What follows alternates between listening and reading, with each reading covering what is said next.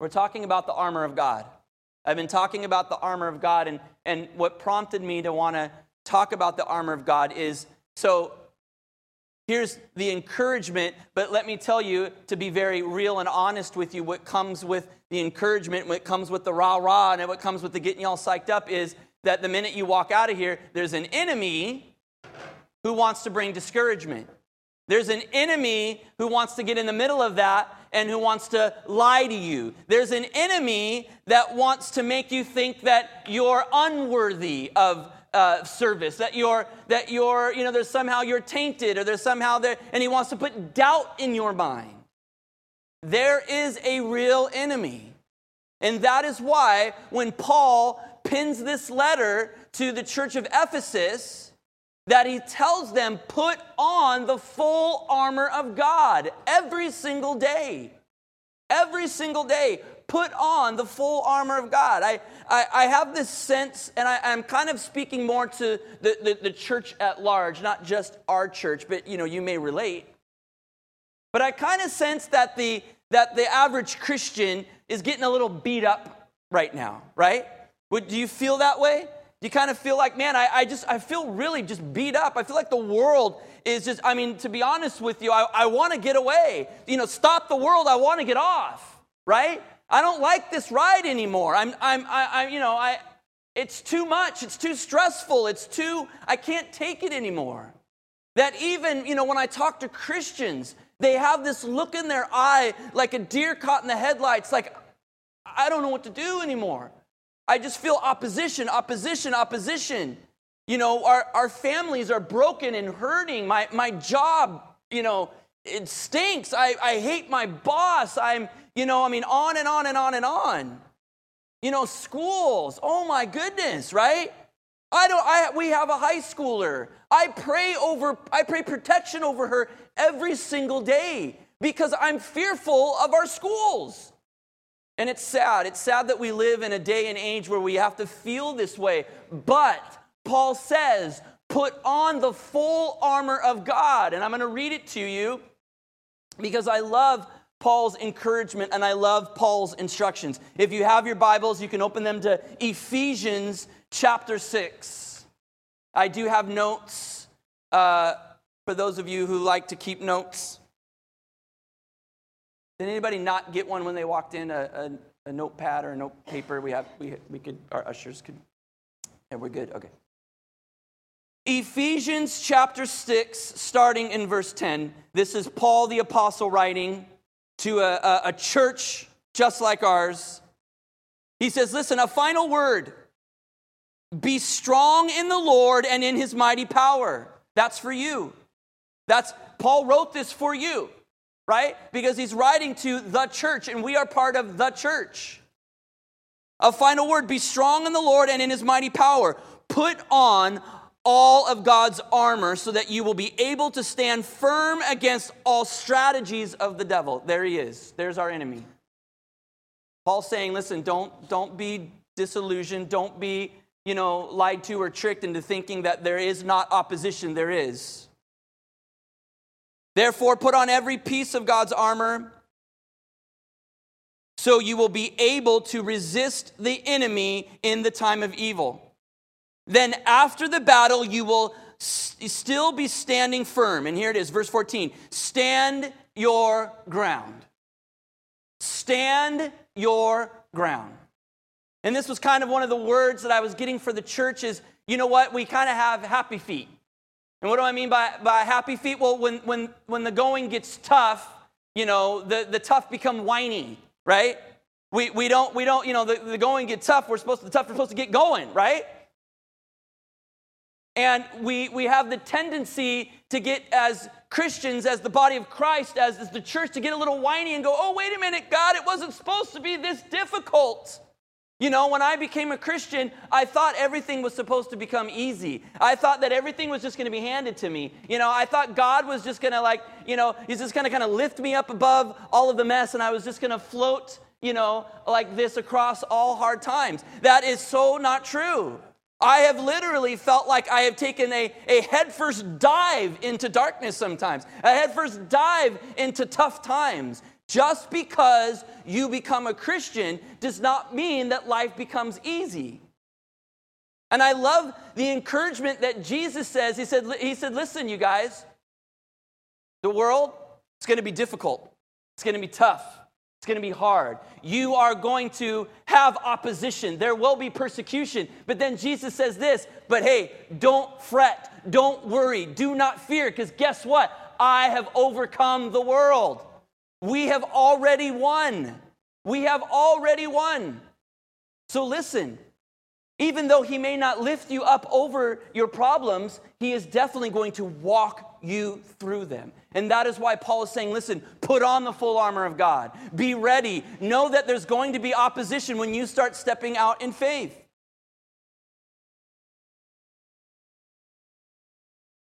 Let me start again at verse 14. Stand your ground. And then he starts with the armor. Putting on the belt of truth. The belt of truth. And we talked about this a couple weeks ago, that he starts right with our belief system. What do you believe?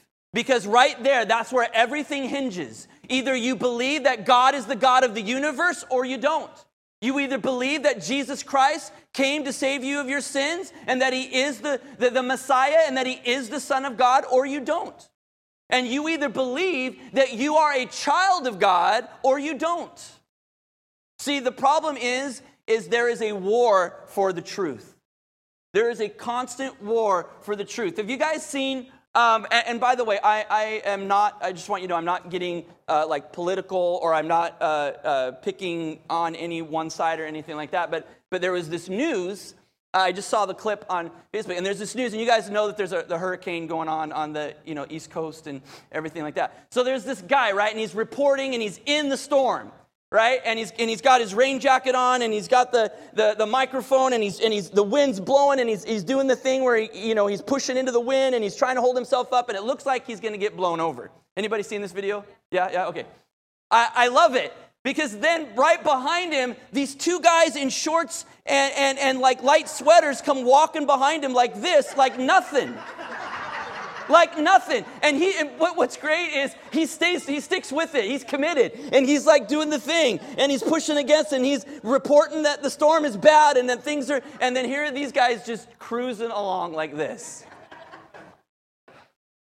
What I love about that video is, you know what? There is so many spiritual applications of that. That's us, right? We're going, oh God, it's terrible. Oh my God, the windstorm, the blah, blah, blah. And then and then it's just like, no, it's not. It's fine. You're good. Settle down. Settle down. Right? It's the truth versus the lie. Right? The enemy wants to lie to you and says, you're going down. Hold on. You know what I mean? The storm is coming. It's going to take you out. But the truth says, no, God's got this. God's got this. I can walk through any storm in my shorts, right? In my flip-flops. I'm good. But that's the problem. We struggle with our belief system, the belt of truth. The belt was literally the piece that would have held everything together, would have held, his tunic, and it would have, where he would have put his sword and his knife and all his fighting weapons and things like that. The belt of truth. It literally is the very basis. It's our belief system. The body armor of God's righteousness is the second piece of armor.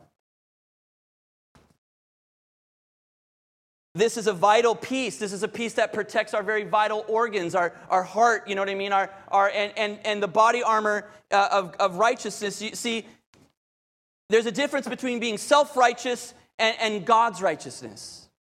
See, we can't live in our own self-righteousness. We can't make ourselves right, is basically what that means. Only God can make us right. And when we understand that, when we stop living, it's trying to make ourselves right. And okay, so Pastor Matthew, well, what do you mean by that? Well, hey, if I'm a really good person, if I go over here and if I serve at this food bank, you know what I mean? If I do this, if I do that, it's that idea of works. If I just work really hard at being a good person. And Jesus says, no, there's actually only one way to get to God, and that is through me. That is through my righteousness. You see, it's God's righteousness, and when we finally give up that idea, that false idea, that it's not by our works, it's not by anything that we can do, and we clothe ourselves in the righteousness of God, then we're protected. Then we're truly protected. The shoes of peace, I talked about last week. I talked about the shoes of peace. This is a place that I find many Christians. And I talked about the picture of Jesus in the boat, right? There was the storm. A raging storm. And Jesus is asleep in the boat, in the storm. And the disciples are freaking out. They are panicked. Now, by the way, some of these men were fishermen. Some of these men had experienced this before, and it still says that they were losing heart, that they believed that they were going to die. And they go and they find Jesus, and they shake him, and they wake him up, and they say, Jesus, we're going to die.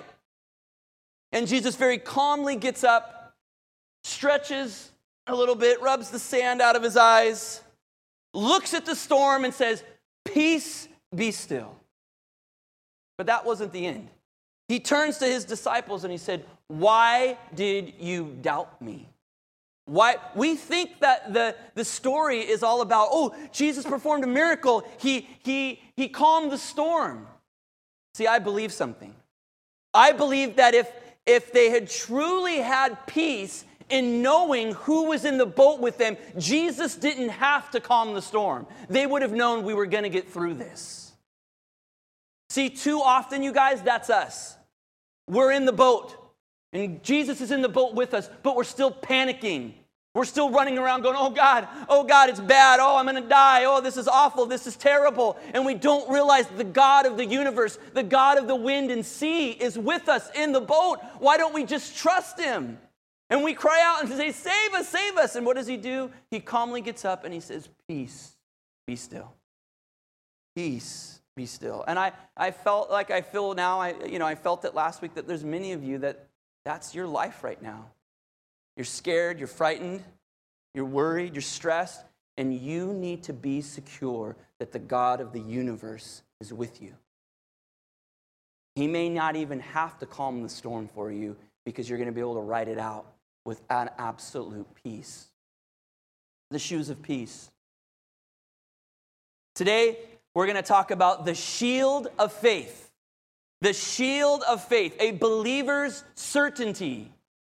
A Roman soldier's shield measured approximately 2 by 4 feet and was made of wood covered with leather. In that day, soldiers dipped arrows in oil, then lit them and shot them at the enemy. These shields were vital to protect the soldier from getting burned. Satan is going to fire flaming arrows of doubt at you, and he wants to place subtle doubts in your mind about God and his truths. He knows a spark can ignite a big fire. You will need to feed your faith and starve your doubts. You will need to feed your faith and starve your doubts. That is all the enemy is doing, is every morning you wake up, he is sitting there, he's preparing, and he's launching these flaming, fiery arrows at you of doubt. God's not going to save me today. God's not going to be there for me today. God's not going to provide for me today. God's not going to heal me today. God's not going to sustain me today. All those lies being fired at you. And that is why Paul says, but take the shield of faith to protect yourself. Guard yourself. Extinguish those fiery flames. But what is faith? Hebrews says it perfectly. In fact, Hebrews chapter 11 gets into this whole story and all of the stories of faith. But this is what Hebrews chapter 11 says. Now, faith is the substance of things hoped for, the evidence of things not seen. Verse 2, for by it the elders obtained a good testimony. By faith we understand that the worlds were framed by the word of God, so that things which are seen were not made of things which are visible. You see, we live in this temporal, in the flesh. We can't see, into the spiritual. And so because of that, we have to live by faith. We have to live by the things that we cannot see. And for those of you who have lost hope, you guys, it's okay to hope. It's okay to hope again. I know it hurts. I know, because if you say, if I hope for this, I may be disappointed. It may not happen.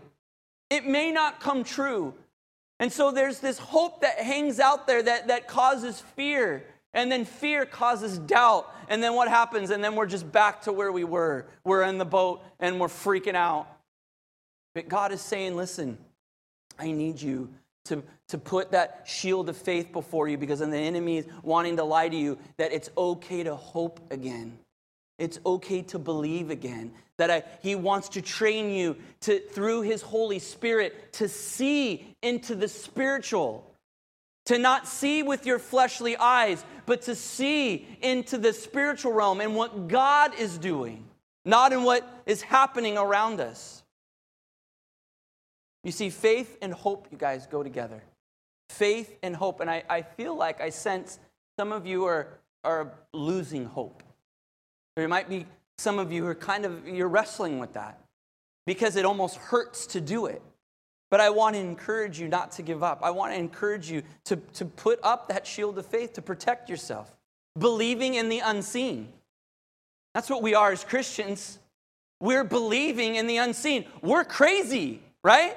We're crazy. Like the world says, that's what uneducated people do. Believe in things that don't exist. That's what uneducated people do. Well, let me tell you something. I may not see Jesus physically standing before me, but I see the effects of him in my own life. I see the fruit of him that come out of it. I see with my own eyes, I see him heal the sick. I see him raise the dead. I see him transform people who were once, drug addicted, who were once gangbangers, completely change their lives and become preachers and become people who are sharing the love of God. Only a real God could do that. I may not see him with my own eyes, but I can see the effects of him. I see the testimony. And that is why, you guys, we play a part. Because you want to know when people can see God? Is when we start believing that we're one of his children. When we start walking in the Spirit, then that's when they'll go, have you ever heard anybody say, there's something different about you, right? There's something, I can't seem to put my finger on it, but there's something different about you that even when you go through difficult times and trials in your life and things like that, why is it that you still have that stupid grin on your face? Why is it that you still got, praise God, it's going to be a good day? You know what I mean? How is it that you can do that? Well, that's because the God of the universe lives inside of me. That is because, I believe and I have faith in what I cannot see. There are three kinds of faith, you guys, I believe. There are three kinds of faith. First, there's the faith in our salvation, right? There's the faith in our salvation. There's the faith that says that I believe that I'm saved, that I believe what Jesus did on a cross. You see, the Bible says this, that if you confess with your mouth that Jesus Christ is Lord, and you believe in your heart that God raised him from the dead, then you will be saved. Then you will be saved. That's all. It's belief. It's confession. You know what I mean? It's saying that I believe. So there's that faith in our salvation. Then there's that stepping out of the boat kind of faith, right? That stepping out of the boat kind of faith. And that's the faith that exceeds our human limits. That's the faith where it says, the boat edge is about as far as I would normally go. But I'm going to step out. I'm going to believe. And so there's this story, and maybe some of you have heard it, and it's in Matthew, chapter 14, verses 22 through 36. And the story goes like this. It's actually very similar to the other boat story, except one thing. Jesus isn't in the boat this time. Jesus isn't in the boat. In fact, they had been ministering, and Jesus sends them, across and says, listen, I will catch up with you. And isn't it interesting that they didn't question him? How are you going to catch up with us, right?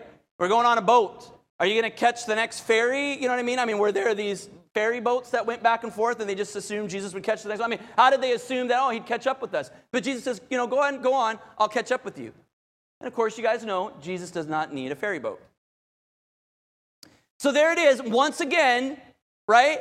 They're back where they were before. The storm is raging. The sea is, swelling, and the water's coming up over the boats, and they're freaking out again. They're panicking. But this time, what's different? Jesus isn't in the boat with them.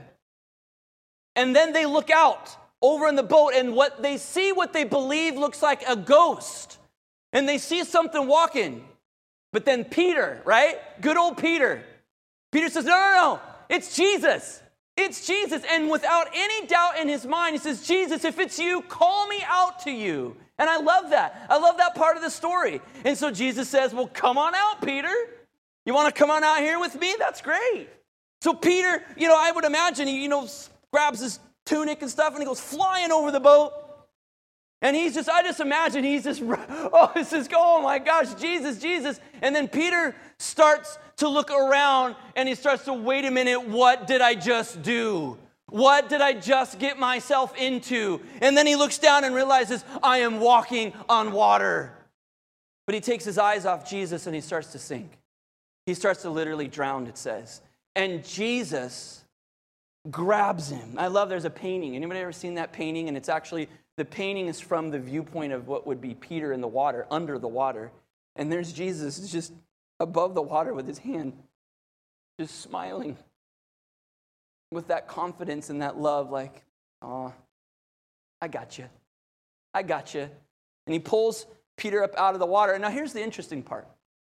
Here's the part that nobody ever kind of really preaches on. How did they get back to the boat? How did they get back there, right?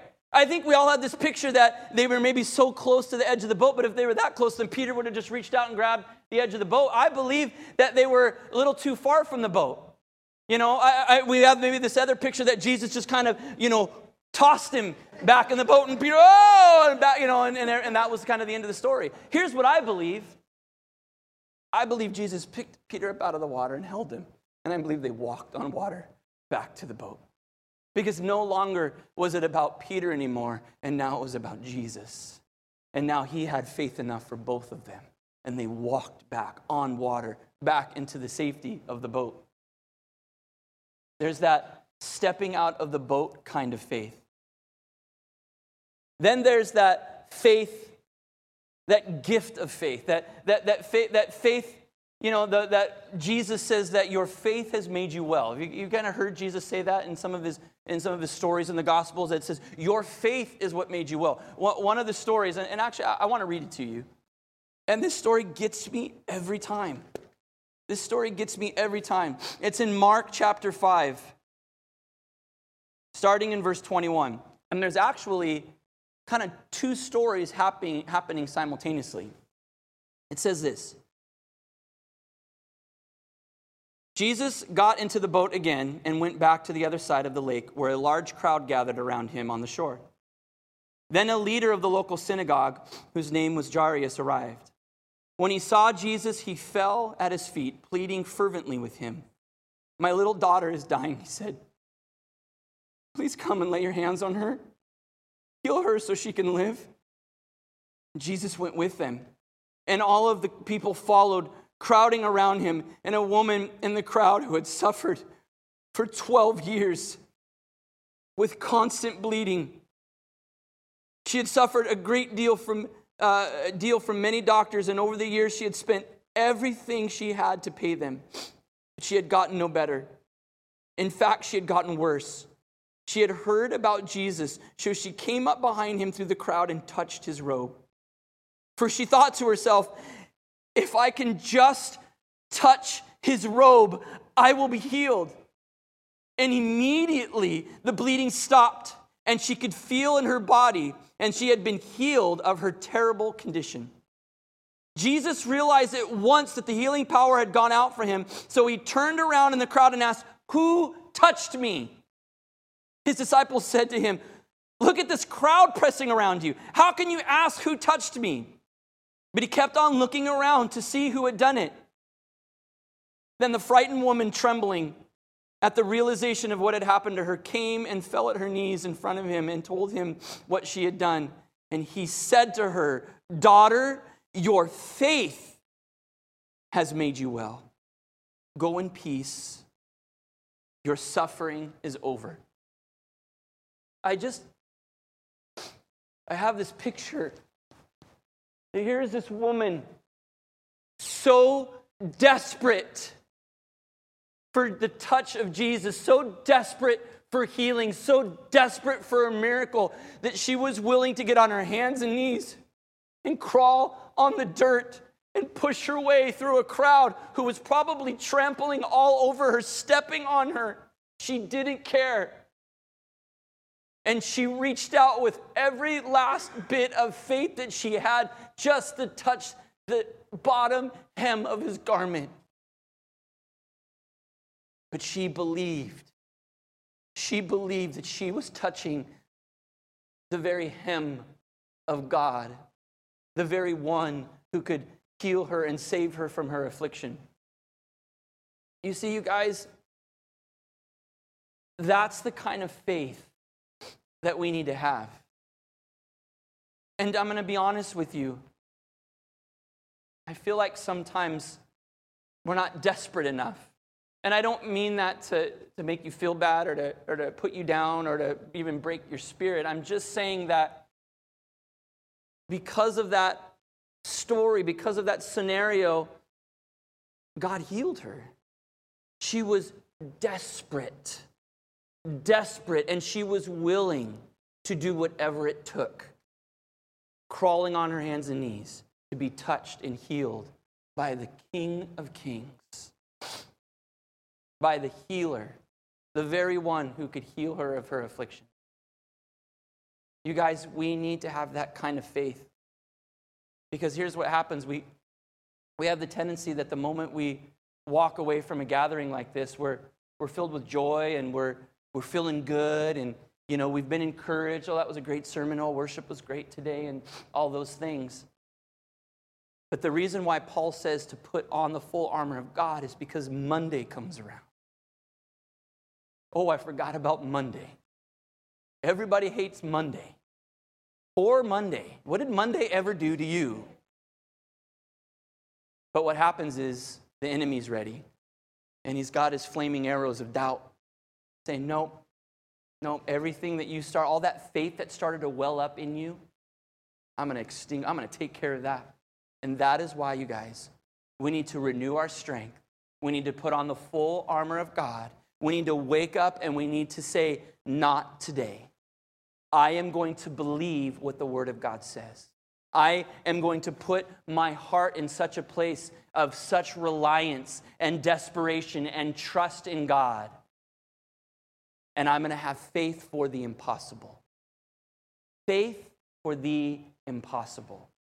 That's the kind of church, you guys, I want us to be. That's the kind of church I want us to be. The last thing is, and it really goes along with that gift of faith, that gift of faith only comes when we're filled with the Spirit, when we're filled with God's Holy Spirit. That is where that gift of faith comes from that works miracles.